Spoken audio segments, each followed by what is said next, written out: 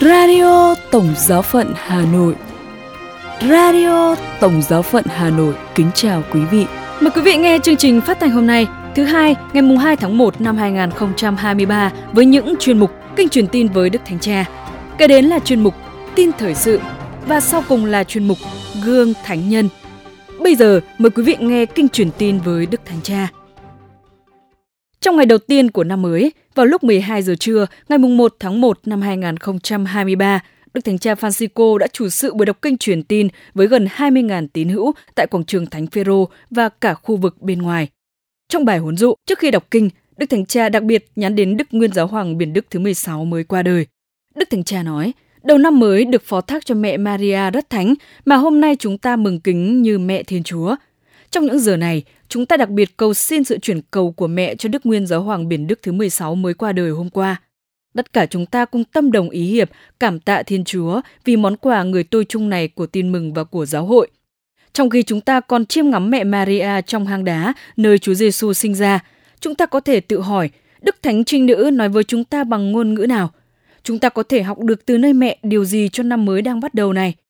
Trong thực tế, nếu chúng ta quan sát cảnh tượng mà phụng vụ hôm nay trình bày cho chúng ta thấy rằng mẹ Maria không nói, mẹ kinh ngạc đón nhận mầu nhiệm mẹ đang sống, cần giữ mọi sự trong lòng. Và nhất là mẹ chăm sóc Chúa Hài Đồng, như tin mừng nói, được đặt nằm trong máng cỏ.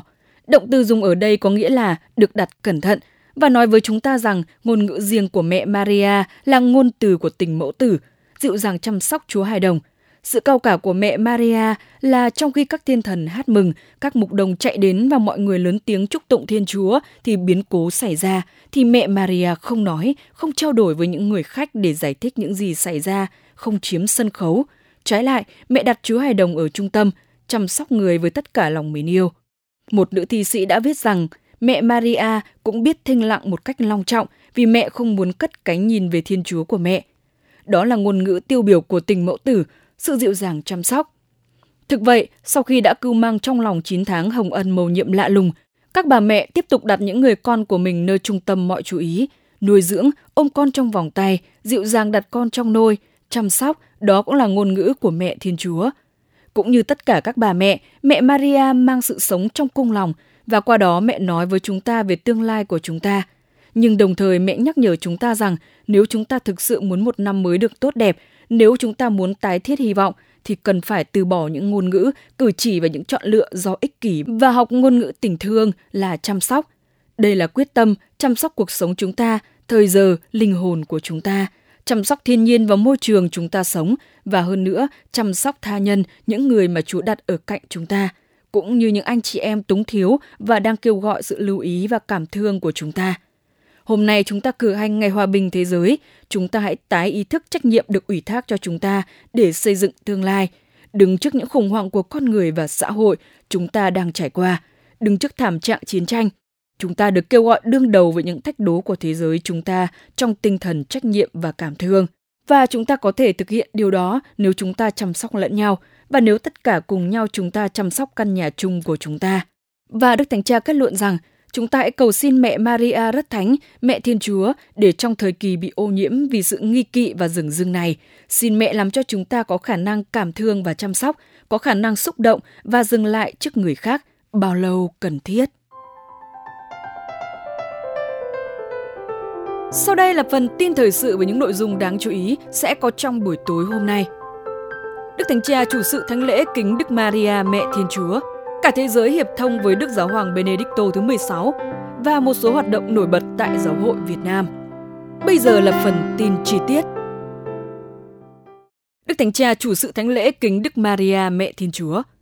Vào lúc 10 giờ sáng, Chúa Nhật, ngày 1 tháng 1 năm 2023, tại đền thờ Thánh Phêrô, Đức Thánh Cha Francisco đã chủ sự thánh lễ Đức Mẹ là Mẹ Thiên Chúa với sự hiện diện của hơn 5.000 tín hữu.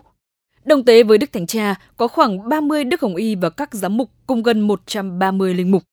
Chia sẻ trong bài giảng, Đức Thánh Cha gợi lại ý nghĩa về lễ Đức Mẹ là Mẹ Thiên Chúa, một mầu nhiệm mang lại hy vọng cho con người, và Ngài khích lệ các tín hữu noi gương những người chăn chiên ở Bê-lem mau mắn lên đường đến gặp Chúa Hài Đồng trong hang đá và biểu lộ qua sự quan tâm đến tha nhân.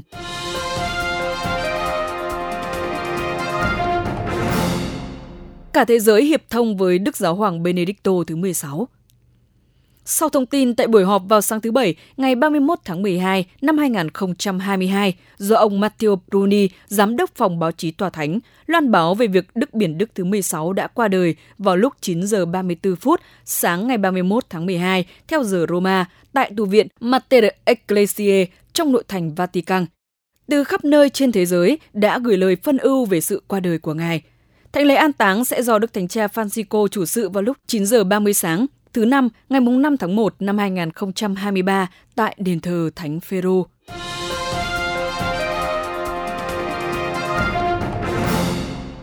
Một số hoạt động nổi bật tại Giáo hội Việt Nam.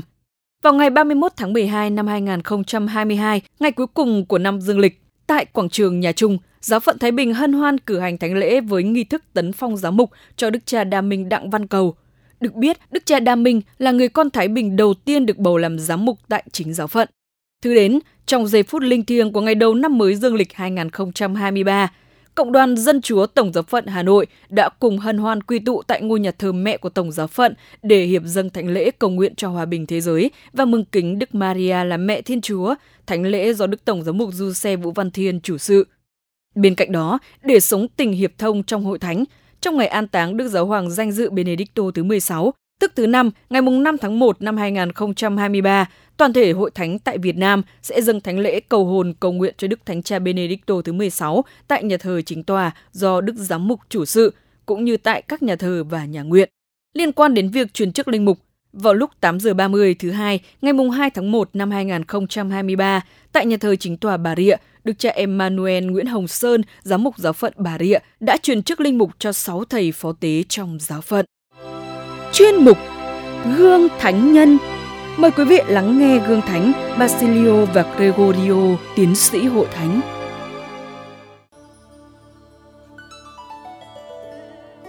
Thánh Basilio sinh năm 330 tại Serare, thành Cappadoce, ngày nay là Thổ Nhĩ Kỳ, trong một gia đình Kitô giáo với 10 người con.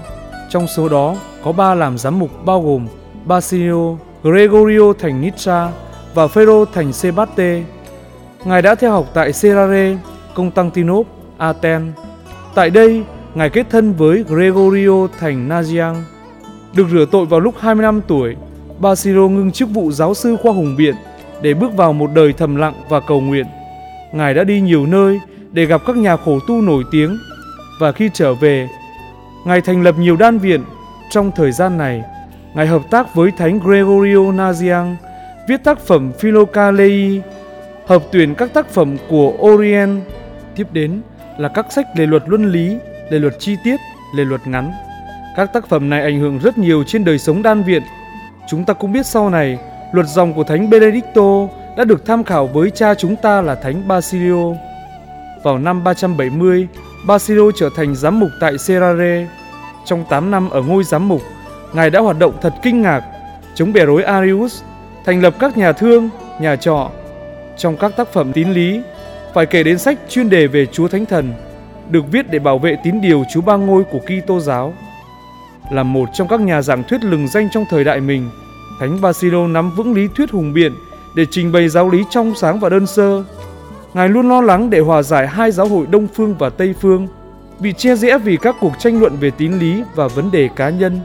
Ngài làm việc để chuẩn bị cho sự hiệp nhất, nhưng đã qua đời vào ngày 1 tháng 1 năm 379, lúc 50 tuổi, 2 năm trước ngày khai mạc công đồng chung Constantinople 381. Thánh Gregorio Nazianz cũng được sinh ra tại Cappadoce, là bạn đồng hành với Thánh Basilio mà Ngài gặp ở Athens đã kết thân. Được sinh ra trong một gia đình của các thánh, mẹ là Thánh Nonna, chị là Gorgorie và em là Serarie. Gregorio thích sự yên tĩnh và tránh các lời mời gọi trong chức phận giáo phẩm, nhưng rồi cũng phải nhận chức giám mục tại Sasime và từ chối không trở thành người cộng tác với cha mình ở Nazianz. Vào năm 380, Ngài được trao cho chức thượng vụ giáo chủ ở Constantinople, nhưng chỉ ở lại thành này 18 tháng. Thành phố này bị tiêm nhiễm lạc giáo Arius. Thánh Gregorio thích từ nhiệm trở về Nazianz, chuyên tâm lo việc học hành và chiêm ngắm. Ngài viết: không có gì làm tôi khao khát cho bằng đối thoại thầm kín với tâm hồn và với Thiên Chúa. Mộ chí mà Ngài ghi sẵn cho mình cho thấy ở một tâm hồn thật tế nhị, bị cuộc đời làm tổn thương. Ôi lạy Đức Kitô là vua, tại sao Chúa lại bắt con trong cái lưới này? Tại sao Chúa lại bắt con phục tùng cuộc đời tạm bợ này? Con bị quay cuồng trên các cuộn sóng. Con đã làm mồi cho nhiều người tham lam. Con sống với thân xác vỡ vụn. Con phải chống lại các mục tử. Con không có bạn bè. Con chỉ gặp sự bất trung. Và khi phải chiến đấu với bệnh tật, con đã mất đi các con cái của con. Radio Tổng Giáo phận Hà Nội xin chào và hẹn gặp lại.